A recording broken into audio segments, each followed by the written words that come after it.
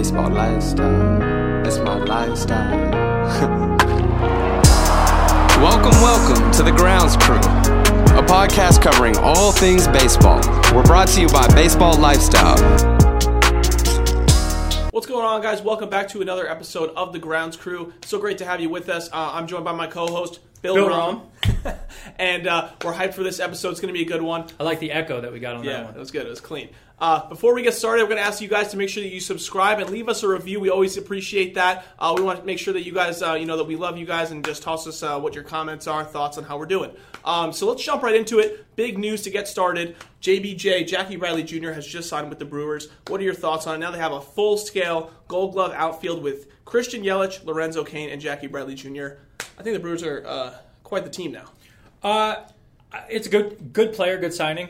Makes your team better. I just don't know the NL at the top, the AL at the top, stacked. Yep. Like, this is one of the more like have and have not seasons. We've talked about it a few times now. Like, if your team isn't killing it already, what are you playing for? You know, so I think I look at that situation, and it's a good signing. You're going to have good defense that'll help the pitchers, but like, Jackie Bradley's not the hitter. You know, that's balanced by Yelich being such a good hitter, and such a good overall player. I just don't know if the Brewers, for me, move the needle.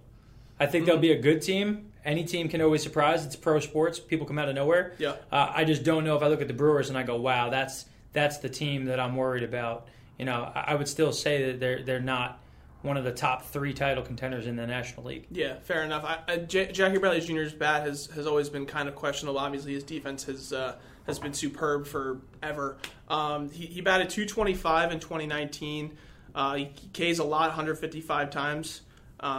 His hits were just over 100, but I agree with you. He is a great defender, but the bat's not really a game changer there, and I think that's really what you need, especially in the NL right now. Is everybody's kind of really stacking them, especially offensively. So you got to bring in a game changer. It's not really going to help you push the needle into that. Yeah, and like just staying where they are. Are they better than the Cardinals? It's questionable. I'd say no, right? I right out of the gate, I think the Cardinals are a better team. So like. And I don't think Cardinals are in the top 3. So now you're starting to move it back, and it's like, will they be a good team? Does this help them? Sure, in a vacuum. Yeah. But do I don't look at the Brewers and say, hey, that's a stud team. Good player, fine player, but I think he's an old school kind of. The last time we saw a team that won with small ball was 2015. When the Royals beat the Mets. Right. And you had just guys who come up, hit, play defense. Yeah. Right. Since then, everybody's, home run strikeouts. Yeah. And Jackie just looks like a player that's not for today's game anymore. So, yeah, that's just me. No, I agree. I think he's kind of just the defensive outfielder isn't really a big thing anymore. You got to have a bat at the end of the day, like a Ronald Acuna, Juan Soto, where you can do both. Next thing on our list today, I wanted to talk about it because I've kind of been noticing a lot more, especially through social media right now, is college baseball I feel like they're on the top of their game in terms of how hyped everybody is to be back and be playing. It's all very exciting.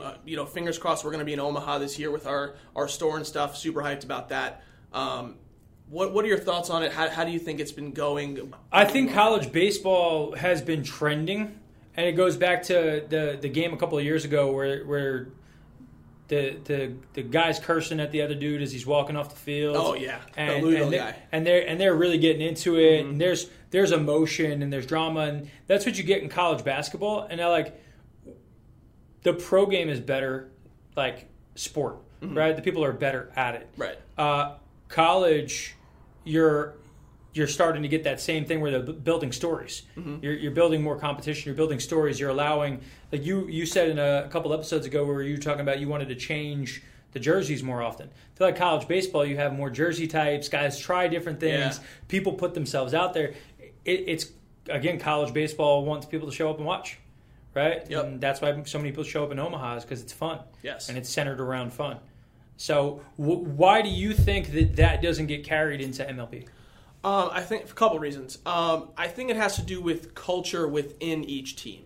As you transition into the pros, right? You go through the minor leagues, everyone's kind of there to get theirs and move up the ranks and make it to the bigs. There's not a ton of culture within the teams. Yeah, they might have some camaraderie and enjoy playing together, but they're not there because they want to win for the Rubber Ducks or whatever minor league team they're on. And then when you get to the majors, right, like it's kind of the same thing. There are some teams that gel a little more and have good culture, and that creates more excitement, more fun. You saw with the Twins, I think it was last year, they had the whole team robes, and it was all very, it was cool. Like, they all enjoyed being together, and they wanted their team to win as much as they wanted themselves to win.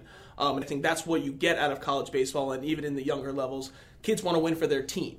And I think that kind of, it gets lost in transition a little bit as you make it to the pros.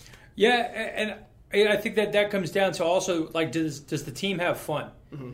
Right? So, like, using the NFL again, like, the years ago, Atlanta Falcons had the Dirty Birds, mm-hmm. right? And everybody got excited by, the dancing and this and that, and then the team had a hot streak, and people get excited. Then you look this year, you have the Buffalo Bills, # Bills Mafia, right? Mm-hmm. The Bills Mafia shows up nationally. They're donating. They're doing all this stuff. And the team is supporting that. And then you look at something like the Mets with LFGM, right? Mm-hmm. And the team supports that a little bit more now. Yep. And now that creates a little bit of, hey, we're having some fun. Yes. But like the love of the game and everything else,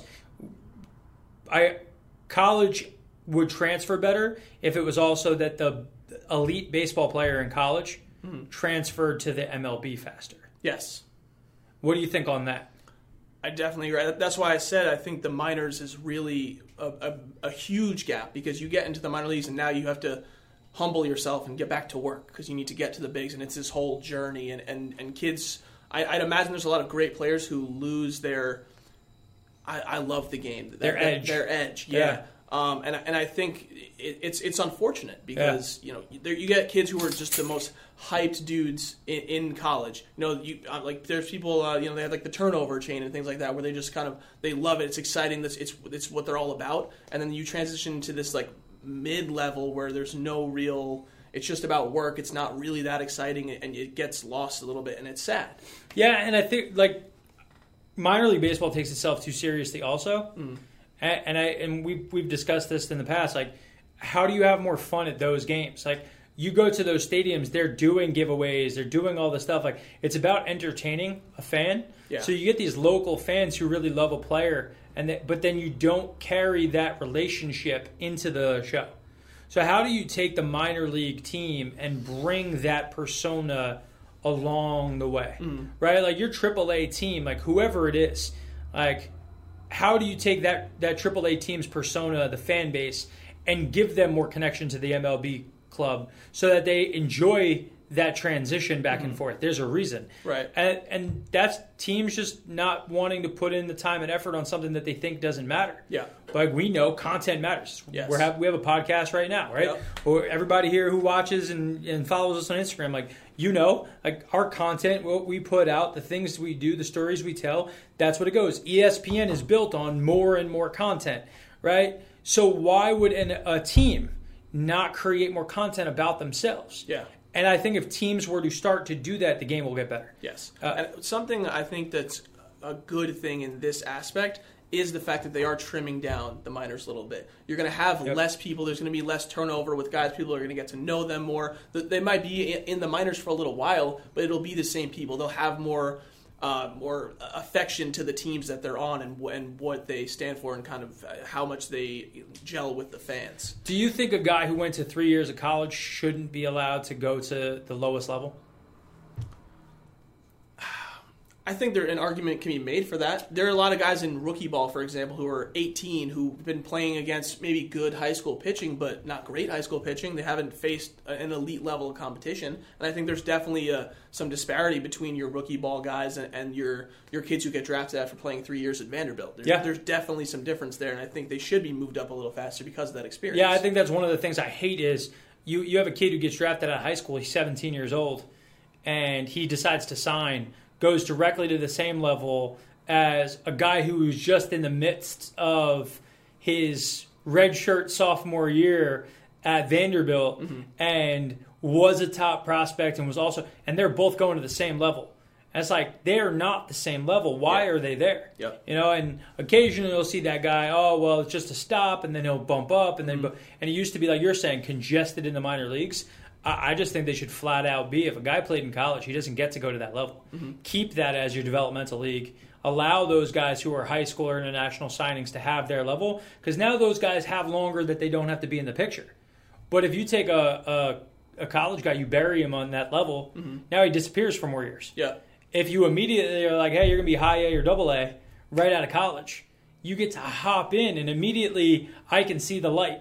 You're a hot streak away from the show. Yeah. Right? So now I can carry that. So I would say, I hope that a lot of these rule changes that have happened, the MLB actually leans into, which I'll give them credit about some stuff. They've been doing a better job this offseason of promoting players. Yes. Have you noticed that? Yes, I have, for sure. And I love it. They're really, I think they're kind of starting to recognize that, hey, our young stars need to be pushed more. And I think that's something that we'll see more of as we get more younger and younger guys starting to come into the big leagues. They're bringing that culture shift with them of, hey, like, let's get hyped about playing the game versus the old school way of thinking of put your head down and play ball. But how much do we think that the old school guy, the throwback 31-year-old guy who's been in the league for a while now, who doesn't want that, right?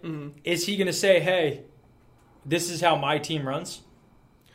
It's a great question. And that's why I think it's going to be a little bit of a waiting game still in terms of that culture shift, where once those guys start aging out, then we'll can start seeing more and more big leaps towards like what we're talking about as the new way of baseball. Yeah, hopefully.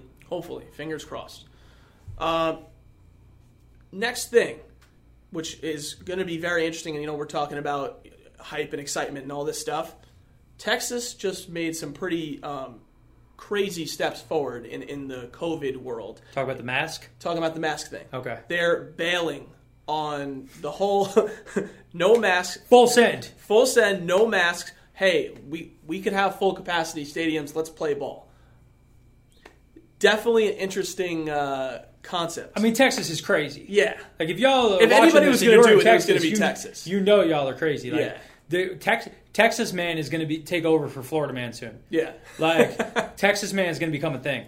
Yeah. Like, did somebody do something really bold and reckless that doesn't really make any logical sense? Texas man. Yeah. Like, to do that, I get it. I know the agenda that they've been pushing and the stuff that they've been trying to do from that side. MLB is not going to allow that. So the state's going to open it up, and the owner can pressure against the MLB all they want. But I don't think that the MLB is going to say you guys can go right back to full, because if a team endangers so many people. If you got to again put it in perspective that if the Astros, right, are playing the Mets, and the Mets are now coming in, and there's much harsher restrictions in New York than there are in Texas, you're now exposing this team to something that they might not want. Right. So I think that the MLB is going to have to do something kind of like how NBA had their bubble and did their restrictions. Right. They're going to kind of, hey, everybody is slow to open. But at least the NBA is going, so we can use that as a frame of reference on how teams are going to think about opening up. Yeah. And kind of with that, kind of the COVID aspect of the game, something I was kind of we had posed a question out on Instagram to kind of kids. What do you guys think? What do we want to hear us talk about? And someone asked me, what do you think going into a full season? Now, there was a lot of guys in the previous COVID year that were really successful in a shortened bubble concept, and now they're going to have a full season on this new pedestal of, hey, you're a great pitcher. And I wanted to ask you, because this is a very interesting question, who do you think is going to keep excelling versus who's going to flop? Because I think in that little bubble, it was easier for people to go out there and just give it their all in a half season. Not even really. It's almost like a third of a season. Yeah. I mean, the easy answer, and it's mostly because of the money, is I think Bauer's going to be a flop. I agree. And I don't think that means that Bauer is going to be a guy who all of a sudden gets absolutely shelled for like a 5 ERA. But it goes back to, last year, every Yankees fan is looking at Garrett Cole's numbers playing for Houston, and they're like, that's what we're getting. Yeah. And it's like, well, you're probably going to get what he was with the Pirates. Mm-hmm. Because every pitcher who was going to Houston was magically throwing way better. So we won't talk about the fact that maybe there were things that's a different topic going on. We'll just go with what we trended. And then he was a really good pitcher, but he was not the dominant pitcher that he had been up until that point, right? That got him that big money. So every Yankees fan was like, oh, so was Garrett Cole worth the biggest contract a pitcher had in baseball? Yes and no. Right? There was no way that you were going to, unless you went out and you were the best pitcher, right? Mm-hmm. You can't justify it. Like DeGrom comes out, you give me more money, you give me less money, I absolutely smoke you. So I think Bauer has no chance of reproducing what that was because it was his best season of his entire career, and I'm never going to say that a guy is going to be able to replicate his best all the time. Yeah. Right? Like, I can't look and say, oh, DeGrom had a 1.7 ERA. He'll reproduce that. Mm-hmm. Like, no, there's a reason why we keep these stats is because they average out. Right. That's why it's called a batting average, right? We gotta take all this stuff into account. So Bauer's a guy who I think is gonna take a step back. Who's your take a step back guy? Well, here's something that's interesting with Bauer and some of the names that I have written down as people who are kind of questionable. The four guys I have are Bieber, Giolito, Maeda, and Bauer. And what's interesting about them and the fact that COVID played a role in this is that with COVID, everyone was kind of geographically limited to who they played. So the majority of those guys pitched against AL or NL Central teams, which are all pretty weak in the scheme of the leagues. Yes. So they were also more successful facing not as great competition. Yes. So now Bauer's going into one of the best conferences in baseball, or divisions in baseball. And now he's going to have a full season of facing some studs. Yep. He's going to face the Padres a ton, and they're going to bat him around a little bit. Yep. So I agree with you. I think Bauer's a flop. I actually think Bieber is going to have another great year because he's still dealing with the same teams. Giolito, same thing. I think they were trending that way. Giolito had adjusted his mechanics the year prior, and you saw some great stuff from him, and I think he's got a lot of potential, and Bieber's he's a machine. I think it's time his time to shine. What do you think of that team? Which team? Bieber's team. I think they're sneaky good. I think they're sneaky good too. Yeah, I think they're going to surprise some people. They have a lot of talent. It's younger, and I think the pitching staff is a little questionable other than Bieber. I think Tristan McKenzie is going to be a star. So I think they're going to surprise some people. They also have, I think, sneaky good talent in that the Lindor trade was better for them in the sense that their whole team, their team was so weak depth-wise that they needed to get depth before top end. Yep. And now that they have, Rosario, I still think is a really good player. Yes. I think moving him away from New York, where he's under the scrutiny of New York, will actually help him become a better player. And I think his upside is solid. And then Jimenez was the Mets' best prospect, and he acquitted himself well in a shortened season and looked like he can play. Then add on top of that, like you just said, I think Bieber in a whole year is going to be a good pitcher. I think Tristan McKenzie's got a chance to be real good. And now all of a sudden that team looks stronger from guys. So I would agree. I think Bieber hangs a good season up. Mm-hmm. But again, it's relative. Yes. Does that mean I think he's going to be better than Bauer this year? I don't know. I could see them both putting up similar seasons, but one guy's getting paid $40 million a year, and that's just not worth the same amount of money. Yeah. Right? So, that's how it's relatively, to me, a flop. Mm-hmm. Who's somebody who hit well in the shortened year? I'm throwing you on the spot now. Mm-hmm. Who's somebody that you can think of who had an amazing season with their bat that you don't know if they're going to carry it?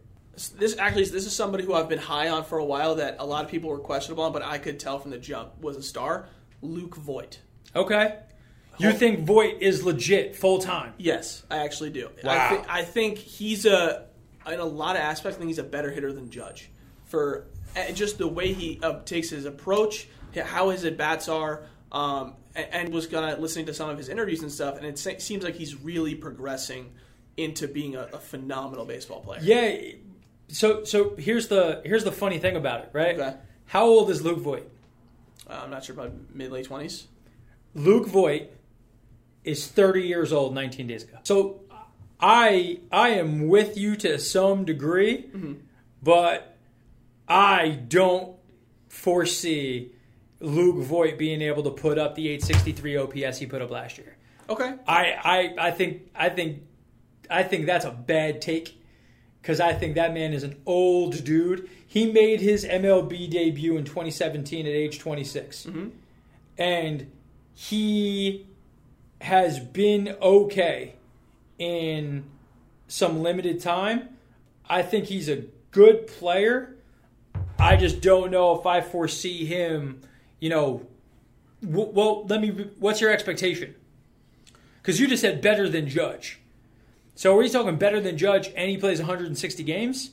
I think he's definitely going to play more games than Judge, for sure. Yes, well, I mean, that's because Judge is that's what I'm saying. So made out of Call Me Mr. Glass. He's more reliable, and I think he just has he's not up there to only hit bombs where I think Judge is, like in their approach to hitting. He does more. I feel like he has more quality at bats, and he just looks like he's been progressing. Like you said, yeah, maybe he's 30, but he's only really just got like I was listening to his interview. He only just got a true starting job as, hey, I locked up this position this year. And and he was saying, and I totally think it's true, having that weight off your shoulders of not having to, I have to keep fighting to get this position, and being able to focus on your craft and get better and become a true stud, I think that's going to help him. Yeah, and I would agree with that. I think Luke Voit has proven that he's an MLB-level player, and he deserves an opportunity to be a starter in the league. I don't think that Voigt's all of a sudden going to become an all-star level player, right? I don't think that the season that he put up last year, where he hit 22 home runs in 213 at-bats, I don't think that's the guy he is. His best OPS year was 2018 with the Yankees. When you look at just that time with the Yankees that year, he had 1,095 OPS. He hit 14 home runs and 132 at-bats. That's still a lower pace home run-wise than last year. Well, that's why last year's a little different, and that's why I think that it shortens so people take bigger swings. You do all this stuff. Yeah. But I do think in an expanded 162, I think he's a 30 home run guy. I think he is a roughly 700 to 800 OPS kind of guy, and I think he can be a star there. I think he's got a great glove too. So that's a lot of good pieces. So stay in New York. Do we think that Pete Alonso was a one-hit wonder? That's a great question. I think this is a huge year to tell us that because, listen, I discount the 2020 season a ton. I think he came off his massive rookie campaign, and I really hope that he kind of reins himself in a little bit and just tries to go back to just meeting the baseball and let's just get hits before we try to hit 55 home runs every time we get up to the plate. Yeah, and that's kind of for me. He's 26 years old, so he's not super young. Right, made his debut late in life. Mm-hmm. That first year, I don't think that there was a reasonable expectation that he would match exactly it. Mm-hmm. His big problem, looking at it from last year, his power was down tremendously. Yeah. His OPS ended up in 817, which is still reasonable, but he batted 230. And one of the big problems that he had when he was coming up was people worried about will the batting average hold enough for his power to be there, and will his defense hold enough for him to be able to stay on the field. I think he did that. I would say that I think the shine of Pete is down for me a little bit. Mm-hmm. I don't think that Pete looks like the guy he was his rookie year. Yeah. I don't think we're going to see that guy on a consistent basis all the time. Mm-hmm. Again, I think him and Luke Voit have similar things, with Alonso having more power. But I think the one thing that he has that is going to really help him is Lindor. Yes. I think having a guy who can be the actual face of the team, who's been a face of the team and produced as that guy, will allow him to take a back seat, because his rookie year he became the face of their position players. He passed Conforto as the best hitter on the team, quote unquote, at that time. Yeah. Now he's going to get to be the third or fourth best player in the lineup. Mm-hmm. And I think being able to sit there will help him produce. Yes. But you've got to wonder, I'm with you that 2020 was an odd year, but it shows more of who somebody is. You can see some things. I have concerns. Yes. I have doubts on Pete. I would have liked to see him, and I think also I don't totally remember the beginning of his 2019 year, but I think he's the kind of guy where he needs to get a good amount of at-bats before he really starts clicking. And I don't think he really got that in the 2020 season. But what I would have liked to see from him last year towards the end of the season, and I think he was doing a little bit, was kind of just trying to adjust and just trying to get hits. And like you said, I think having Lindor is going to help him not try to have to do everything, just be able to kind of keep the train moving, get doubles, home runs here and there, but like just trying to be a good hitter. And I think that's going to make it a little bit easier for him to get into that groove and be the hitter he was from 2019. Yeah, and I think another guy who a shortened season didn't help, who I think is going to explode, and I think last year hurts him more, Vlad Guerrero Jr. Yes. I think Vlad Guerrero Jr., he made some progress from even his rookie year, where he got a little bit better at a few key areas. But with a shortened season, the erratic schedule, and him only being a 21-year-old guy at the time, trying to navigate what's going on as a younger player is difficult when you're still trying to get your footing. Yeah. So looking at Vlad, he's a guy who, he has Tatis stuff in his body. Yeah, definitely. Right? He's got that flair, that flavor, and his team, he's going to get an opportunity with Springer being there to not have to be that guy out in the outfield that really carries him. Yeah. I think that's another guy who a shortened season, we're going to see him really be able to pop coming out of this COVID season and into this new world. Yeah. He thinned up a little bit. Now he kind of looks a little more athletic. Look like he's ready to kind of make a splash this year. Last guy I got a question for. Okay. So I was reading an article the other day, and it was talking about a former Met favorite and a former Met that everybody has a case against, Yoenis Cespedes. So Yoenis is in shape again. He's out there smashing balls all over the place, not chasing after wild boars anymore. That's important. So not looks like he's not going to break a leg, at least today. Sure. Does Cespedes sign with the team before the season starts? And when he does sign, how many home runs does he hit this year? Does he sign with a team before the season starts? Do you remember when his little workout's going to be? He just did a workout. For all the teams, right? Yeah, he just did a workout wearing his little number 52 jerseys, and he did some stuff in left field. He ran around. He still got an absolute hose. Yeah. He crushed the ball all over the place. And the article I read was on ESPN, and they said it perfectly. Yoenis Cespedes is a lottery ticket, right? Yes. You could buy it, and I would say he's a $25 lottery ticket. He's one of those big ones. You could buy him and potentially win absolutely nothing, or you could win $1 million from that lottery ticket. Yeah. He could be a huge boom, or he's nothing. You're going to spend some money to get Cespedes to come play, I think, but the chance that he might give a team, if he's that guy and he just has to get up and swing a bat, occasionally go into the outfield, I could see Cespedes hitting 25 home runs this year. Yeah. He's a freak. He is a freak. I would say I don't think he'll sign before the season starts. Okay. But I do think he'll go to an American League team that has some depth questions in the outfield. Okay. Because that kind of gives them the opportunity to toss him in the DH. They need somebody in the outfield, put him out there, kind of keep him healthy as best they can. Who that's going to be, not too sure. I got an interesting scenario. Okay. My interesting scenario is Chris Bryant gets traded. He signs with the Cubs, replaces Chris Bryant. Okay. I could see them signing him to a minor league deal. Bryant plays a little like outfield, does a little bit of this, a little bit of that. Cespedes can come in, be that bat, and they're punting. They look like they're getting ready to punt the season. So kind of just like a replacement for Schwarber kind of deal. I know they brought in Jock Peterson there. So you end up getting a big bat in the lineup, and if he's that lottery ticket, you can sign him for potentially no money, trade Chris Bryant, get a ton of money back, but keep a bat in the lineup that has that level of potential in it.